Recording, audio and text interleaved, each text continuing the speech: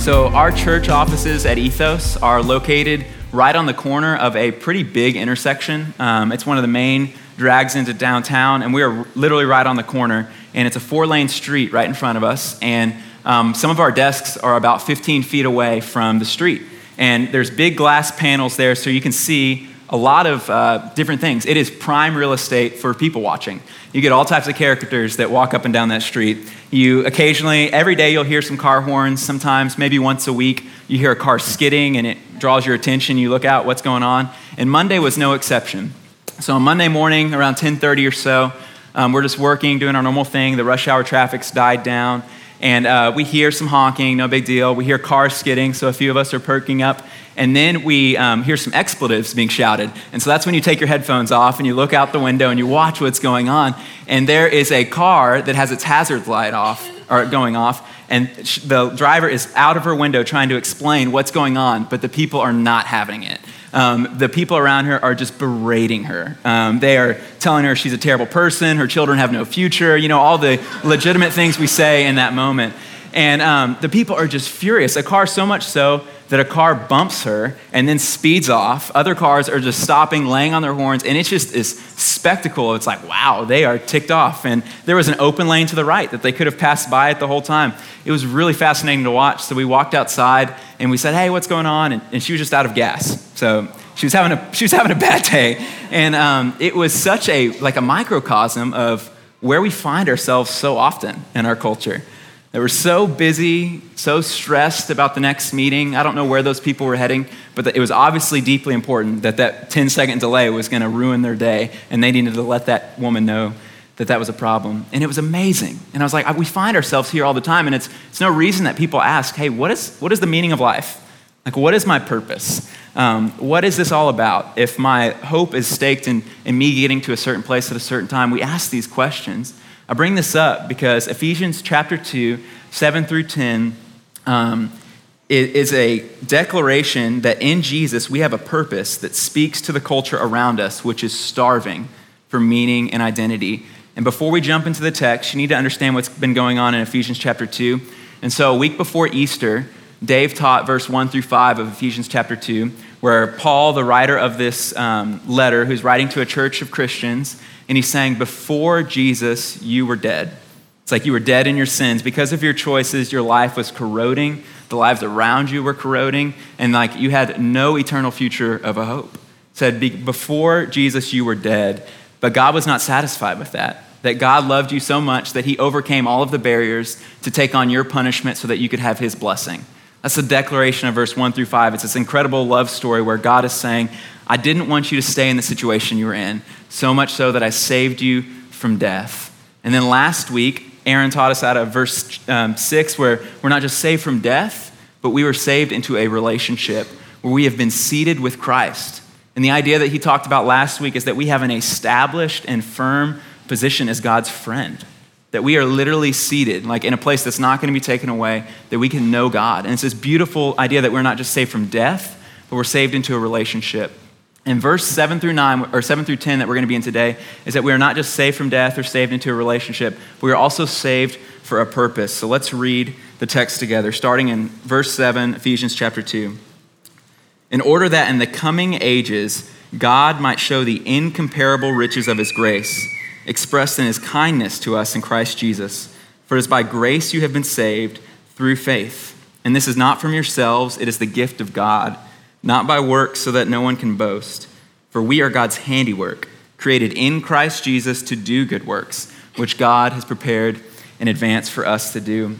And so Paul starts off by saying, the purpose for which you have been saved for is universal. So verses 7 through 9 we're going to start in, but we're going to spend the bulk of our time in verse 10.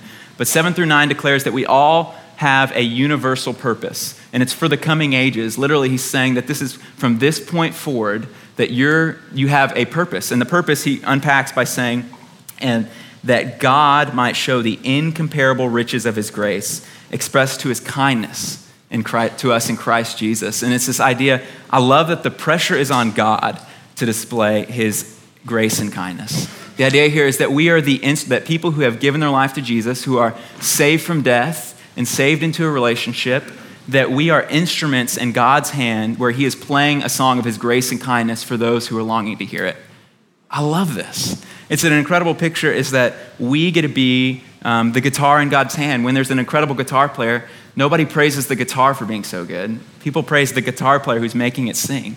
And the idea here is that God is the one that is declaring to a world that is hurting, that is broken, that his grace and his kindness, and we get to participate in that he might show. And he continues on in verse 8. It says, For it is by grace you have been saved through faith. And this is not from yourselves. It is the gift of God, not by works, so that no one can boast. And he goes on to say that God is the one that is showing through your lives. This is your universal purpose. But it's done through grace. And the song that we're singing is that it is not my job, or it is not my doing that the reason I'm in this position. It's not your doing. It's like Paul, all throughout Ephesians and all the letters he writes, and the gospel is just full of declarations that salvation, that the only person who gets credit for salvation is God, and that his people, those who have claimed it, rejoice it and celebrate it because they say, it's not mine, it's God's. It's this unbelievable declaration. I know this is up in the clouds, this part. So far, 7 through 9, it's like your universal purpose is to show the kindness and grace of God. But then he gets really, really specific in verse 10, where we're going to spend the bulk of our time, where he says, For we are God's handiwork, created in Christ Jesus to do good works, which God prepared in advance for us to do. You see, we're not just given a universal purpose, but we are given a unique purpose. And this is an awesome thing. Some of your Bibles may say, For we are God's masterpiece. That we are, and when you think of a masterpiece, you think of a work of art that somebody has spent a ton of time laboring over, expressing their feelings, expressing their emotion, maybe expressing a story, but it's put on display for others to see. Art is not something that's mass produced. It's something that is done intricately and involved in. I love this, that we are God's handiwork. Thinking about that word, that God has used his hands for those of us who are in Christ Jesus to work on our lives so that we are a beautiful masterpiece, that we are not set on an assembly line and just manufactured to be something, but that God has been intimately involved in the details in our life for a purpose. So he can use your challenges. He can use the situations of hardship or different things in your life, not that he caused, but those are things that he can redeem and use. And it's this beautiful story where he's talking about how we are handcrafted. And the irony is that while we did nothing to earn our favor with God, but God has been doing a lot to work on us to make us into his vessels and his masterpieces. But he keeps going, and he says, created in Christ Jesus to do good works. So for the unique purpose that you have been fashioned for is to do good works. And so what is a good work? Like, what does that even mean? And the idea here is that I'm kind of interpreting this to be that any step in the kingdom of God. So it's what we're talking about and what we mean by the kingdom of God is that it's something that Jesus started, something that Jesus revealed, that it's not just something that we're waiting for in the future, but it's a reality right now that God is calling us to live into. So as we look through the gospel, we see Jesus heal sick people and say, the kingdom of God is at hand. See Jesus free people who are in oppression, who are in all types of bondage, and he always says, the kingdom of God is at hand.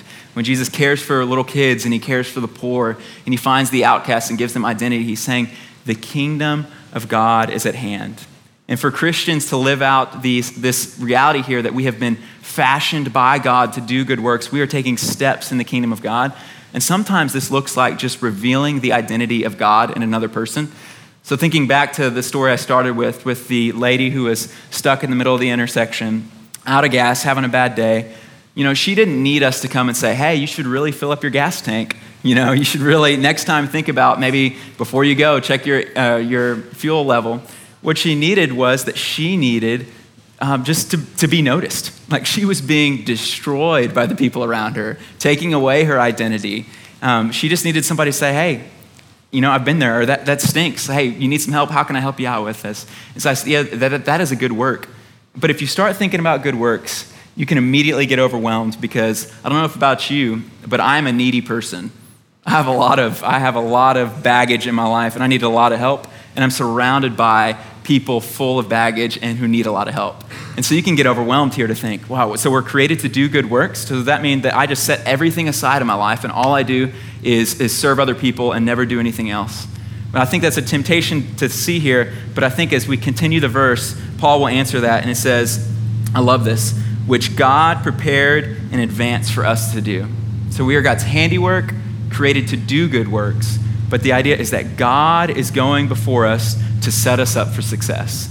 Isaac Jones taught this last year at Hillsborough Village, and he used a great analogy that I'm totally stealing from him. He said, we are playing t-ball.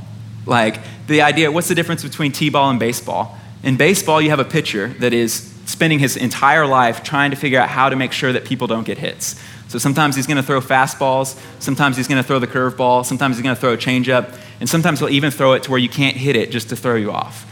And it's the idea that there's somebody opposing you trying to make sure that you won't hit the ball. But in t-ball, the coach will literally bring out a tee, set it on the ground, raise it to the optimal height, place a baseball there, and just ask you to swing. And I love this picture because the idea is that we are created to do good works that God has gone before us and set up. And God is a really good coach. Because you might step up into the batter's box with the ball there, ready to swing, but you're like, I don't know how. I don't know a good stance. And God is there to show you, hey, here's what you do. And when you whiff, because you can whiff even when the ball's there, trust me, I've done it many times, you realize that God is a good coach. He's not going to berate you. He's going to say, hey, here's how you do it. Here's how you do this. And it's this idea that God is setting the ball on the tee, and he keeps doing that for us. And so the question I wrestled with, and I'm realizing this, and I read this text, and I look at my life, and I'm like, well, how am I missing the ball so often? How is it that if it's this easy, if the ball's right here, how come I don't know how to swing, maybe I'm not even at the ballpark. How do I get there? Like, what happens here? And I've been thinking about this, and I realized that there are some barriers that hold me back from living into my purpose that God has saved me for. And so here are some of the barriers I've identified in my life that have kept me from either making a swing or making contact or whatever it is. So some of the barriers to the purpose that God has placed on a tee in front of me, some is I just really enjoy being comfortable. There is a lot about my life that I just enjoy, which is great. That's a good thing. God's, blessed me in a lot of ways, but it's so easy for me to be in a routine. Like, I love the things I love to eat, the books I like to read, the people I like to hang out with, the movies I like to watch. Those are good things, but sometimes I can let that happen. I can just be so focused on my world and my priorities and my comfort that it's easy for me not to ever step into and look for an opportunity to do a good work that God might have set up.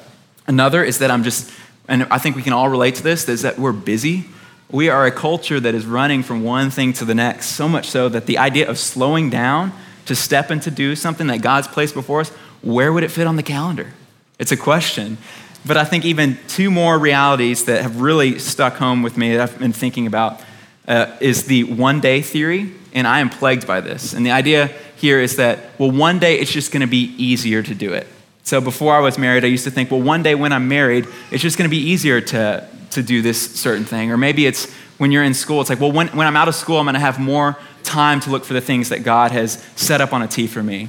Or maybe it's when I have more money, it's gonna be easier to be generous. When I have a lot more money, I can sacrificially give then. Or it's when I have more leadership, or I have more opportunity or more influence in people's lives, and we keep passing the ball down the field.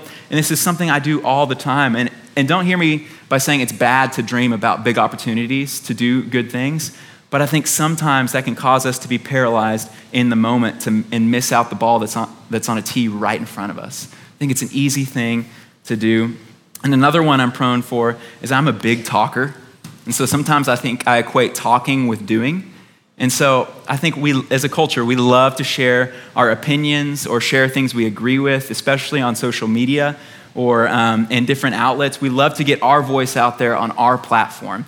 And sometimes I think I equate this with doing good work, is that bringing awareness, which is a step in the right direction. But sometimes I think if we just share something or just talk about something or just hold a meeting on a subject and we never take action afterwards, we're not living into the purpose that we've been destined for. And that can be a paralyzing thing for living into the purpose that God has handcrafted us for. And I was thinking about this. It's like, what's the point of a declaration? It's following through with action. Like this is a passage of declaration that God has set up opportunities on a t-ball tee for us to swing at.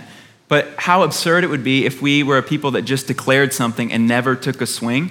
It'd be like if Thomas Jefferson wrote the Declaration of Independence and the Second Continental Congress sent it over to King George. What would happen if they never took action on that declaration? We would be living in England right now. Like if they had just sat back and never fought the war, if nothing had ever happened, it would be a declaration without follow through. Or if Tim Cook from Apple were to stand up tomorrow and present the iPhone 8 and say, the iPhone 8 is going to change your life. It's going to change your life. It's going to add a 25th hour to your day. It's going to raise your children for you. It's going to pay for college. It's going to do all those things. But the product never came out. Like, how would that declaration mean anything? And I think we have to take a swing. And so here's some ways that I've learned how to take a swing. And I think one of the first things is we have to discover what it is that is our purpose, because we have to move from declaration into action. So how do we discover our unique purpose that God has been working and handcrafting us on? And I think through three steps that kind of work together to help us discover our purpose. And think about this as a Venn diagram. So we have three circles that work together, and in the middle of those three circles is the T that God has set up for us. The first is just intimacy with Jesus. We say this all the time at church, and I know it sounds like a broken record, but this is what we see modeled in the life of Jesus and in the church. And we just have to realize that, and even Jesus himself says this in John chapter 15, that he says that he is the vine, that we are the branches, and apart from him, we can't bear fruit. And the idea is that you can't take just a branch from an olive tree and just set it aside and expect it to grow olives. It's got to be attached to the tree in order to bear fruit. And I think stepping into the purposes that God has laid out for us, we have to be connected to Jesus. And so this is what it looks like for me just practically right now as I'm trying to figure out how to do this in my own life. I have to start my day by confessing that apart from Jesus, I cannot see the ball that he's placed on a tee in front of me and take a swing. That I can bear no fruit by myself because I have tried a whole lot in my life. I have a lot of dreams, a lot of things that I want to do, programs I want to lead, and things, and particularly with student ministry, working with middle school and high school students, there's a lot of things that I dream up and want to be a part of, which will be meaningless if I don't invite Jesus into those things, if they won't accomplish the purpose. And so some practical steps on how I am trying to do that might be helpful for you is there's two tools that have been super helpful just to kind of jumpstart my day that I like to do in the morning. Sometimes, and I'm not perfect at this, but it just works out sometimes. But the first is My Utmost for His Highest by Oswald Chambers. Is a just extremely digestible book that you can read for about 2 minutes and kind of just, it points you to the sufficiency of God or a challenge to step into that day. Another one is Morning and Evening by Charles Spurgeon. Both of these books, the same idea, is to point you to Jesus at different points of the day. It's just an easy step into intimacy with God. Another way just to bring about intimacy is just daily reading the Word. Sometimes this can be meditating on one verse. Sometimes it can be reading a whole book. But just having a steady diet of the Word is a way to be aware of what's going on around us. Another one that's been really helpful for me in this season of life is that I am surrounded by noise all of the time. I think we all are. It's so easy to fill any void of silence with reading my phone, checking Instagram or Twitter. One of the best ways for me to connect with God right now is to simply just set my phone down and go for a walk. Sometimes it's to be silent and just ask God, do you have anything for me? And I'll just literally walk through the neighborhood or walk around work and just ask God, do you have anything? Or sometimes it's pouring my heart out to God, and different ways to bring about intimacy with God. And so that's the first circle. So the first way of discovering your purpose is intimacy with God. And the second one that goes hand in hand with that is just awareness. It's like, what is going on around you? Because you have to ask, where is the T? So it's asking the question, once you are in friendship with God, what does it look like for you just to ask, hey, what is right in front of me, God? And the way that I've identified this the most in my life is by figuring out what is it that breaks my heart? Like, what is it in the world that I see and I'm just like, there's just something wrong here. Like, this is not the way that it's supposed to be. And if I see people who are living into changing that reality, I partner with them. And if it's not, and I don't see anybody doing it, I just try. And just learning, what does it look like to be aware of the things that move us? And most often, these are areas of our life that we're not very gifted in or not very talented in sometimes, but it's an opportunity when we realize something that breaks our heart. What does it look like to step into that moment? And so for practically, for my wife and I right now, just something that we have been living into and trying to figure out, not perfectly, but we have just been so kind of just beaten down by the divisions that are in our world. Like, we just live in a divided world in 100 different ways we could list off, and all equally depressing, and just how people are against each other in a lot of different ways. And one of the ways that has really spoken to us that we have felt called into is just the division of race in our culture. And it's just sad. And it's not just in our culture, but it's in our country. It's not just in our country, it's in our city. And it's not even just in our city, it's in our churches. Just that we are a divided people a lot of times. And that's really bothered us. And that's something that the Lord's put on our heart. And we realize, what are we doing about that? Like, what does that look like for us practically to step up to the plate and to take a swing if that's a tee that God's placed in front of us? And for us, and what we've identified is, how are we spending our time? So we're looking at, what do our relationships look like? And as we looked at our relationships, we're realizing, man, the majority of how we spend our time are with people just like us, that look just like us, young, white Christian people. And I'm just realizing that, this is my friend group. This is who I'm spending a lot of my time with. And as I read the scriptures and I see what Jesus says about his church and the kingdom, I realize that there's some adjustments that need to be made.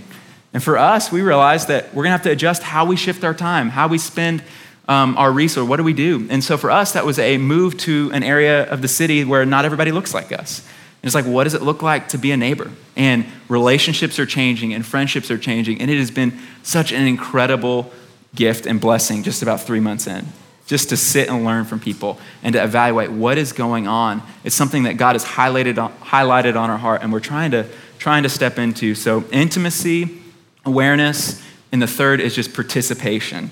Sometimes you just have to go for it, and realizing that anything worth doing is worth doing badly at the start. And you're going to be called into a lot of situations where it's going to be awkward sometimes. If your heart is broken for something and that God has placed there, sometimes you're just going to realize, I don't know what I'm going to do, but I'm just going to show up and see what happens. And I'm going to trust that God is going to teach me how to swing at this. And so, my encouragement for you to do this would be to find other people who are taking those same swings, who have identified the same tee, and to try it with them. And so for me right now, how I'm trying to do that is I'm trying to charge through relational open doors. Like, if there is an open door, even if it's a crack, I'm trying to rip the door open and enter into a relationship. And so in our neighborhood, there are a lot of people that are outside. And so it's easy to go up and talk to somebody. I'm not trying to be the annoying neighbor that every time interrupts your conversation, stops what you're working on, and has a 30-minute dialogue about whatever's on my mind. I'm just trying to listen. And just showing up and listening, I have learned so much, and some incredible friendships have already started just by stepping into something and to say, hey, I'm not an expert here, I'm just here to learn and just be a friend. So stepping into relationship. And another one, another way that's worked out is I was invited to speak at an FCA event on a college campus that I had spent maybe an hour on in my life. I didn't know anybody there.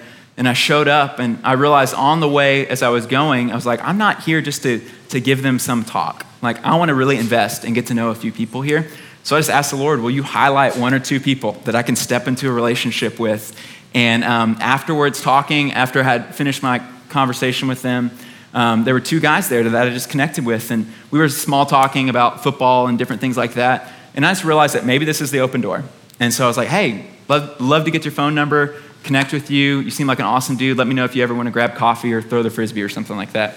And so one of those conversations went super well. Like, we have similar passions, similar, interests and stuff like that. And I'm excited about the friendship. The other one was super awkward, to be honest. We showed up for coffee. He showed up 30 minutes late. He was not interested. And I was like, oh gosh, what do I do? And it was a swing and a miss. But it was like, hey, it's learning, what does it look like just to take a swing at the tee that God has set up in front of us? And so as a church, what does this look like for us? To be aware, to have intimacy, and to participate. And so for me, I'm going to list a few things, and don't let me pigeonhole you and say this is exactly what you have to do or this is God's purpose for your life. But I do think, what would it look like for us to be divinely curious together? And so just a few things that were popping on my mind is we have a lot of incredible parents in our church that take care of their children and disciple their children, and that is a huge gift. What would it look like for you to leverage that for other kids that don't have that? It's like there are other kids in our community that maybe your kids go to school with, or that are in your neighborhood with, or in the foster care system in Tennessee. Or what does it look like for you as a parent to say, okay, how do I genuinely take an interest in somebody else's child for their blessing? That's maybe an opportunity. It's not for everybody, but that may be an opportunity that God's putting on your heart. For anyone, I'm convinced that in our world, the more technology and the more things that we have, the more disconnected we've been than ever. And there are a lot of isolated and lonely people. You probably live within walking distance of somebody who is experiencing loneliness. What would it look like just to befriend them, to not spend every day with them, but what would it look like to just hang out with them every once in a while and get to know them and see what God might do in that conversation? Or maybe a college student. If you're sitting here thinking, what can I do? What would it look like to room with somebody that is not your first choice? Like what might God do in that situation? Or for business owners, like it is a kingdom gift and opportunity to be able to provide for other people to be able to make a living. So what does it look like to look for opportunities that you can to walk with people and give them an opportunity to better their life and better their family? There are thousands of ways. There are thousands of opportunities that God might be stirring in us when we realize that we're not just saved from death, but we're saved into a relationship and that we were saved for a purpose. What is the tee that God has placed in front of us, and how can we take a swing? And I'm convinced that sometimes we'll hit a home run, sometimes we'll get on base, sometimes we may just hit the tee and the ball will dribble off and we're just gonna sprint towards first base. But whatever it is, can we be a community that just goes for it, that believes Ephesians 2 verse 10, that God is working in our lives right now for a purpose, and he set up some tees, and will we have the vision just to see it, to identify it, and just to take a swing? What would that look like? I think that would be incredible to do if we could be a people that realize we are saved for a purpose. So how do we begin? So thinking about this, and as we wrap up, for those of you who do not believe in Jesus yet, my message to you this morning is that there is purpose and meaning and life in Jesus. Like whatever you're chasing in life, everything I've chased other than Jesus has left me wanting. And let's realize that there is purpose and meaning and life. If you want to talk about that, we have people at the Respond banner each week that would love to pray with you, talk with you. I'm not going to try to convince you of anything, but just to listen and to pray with you. Like, I guarantee you there is purpose in what sometimes seems like a meaningless and empty life. There is purpose for you, for those of you who don't believe. And for Christians, this week, let's identify one ball that we can take a swing at. What is something that God has placed in your path this week that he's just going to say, hey, go for it. Learn how to do that and bring along people with you to talk about it so that you actually follow through with it and that you can celebrate with them when it goes well and you can laugh about it when it doesn't. And just figure out, what does it look like to take a swing this week? And so let's go in community and do that. And so in just a moment, we're going to take communion. And my challenge for you during communion is just to remind each other that you are new creations because of Jesus. Like, that is the truth. So over your time of communion, remind each other that you are new creations because of Jesus, and that in him you have a divine purpose that he's working out. So let's be people that discover that. So I'm going to pray, and then I'll send us out into communion. Just remind each other that you are new creations in Jesus, and that God is orchestrating a purpose for your life. Jesus, we thank you for speaking to us this morning. God, thank you for being here. Will you just stir in our hearts, God, by the power of your Holy Spirit, this word, Lord, let it infiltrate our hearts and our minds, God, and let it lead us to action. Let us be a people that just goes for it. God, that looks for opportunities that you have placed in front of us that sometimes seem intimidating or like we don't have the ability for. God, will you just help us have the courage to take a swing? God, will you give us people in our lives that will support us, that will join in the game with us? Lord, let us be a people that really believe this. Lord, thank you for who you are. Thank you for your abundant grace and kindness that you've shown us. May we proclaim that to the world this week. It's in your name we pray. Amen.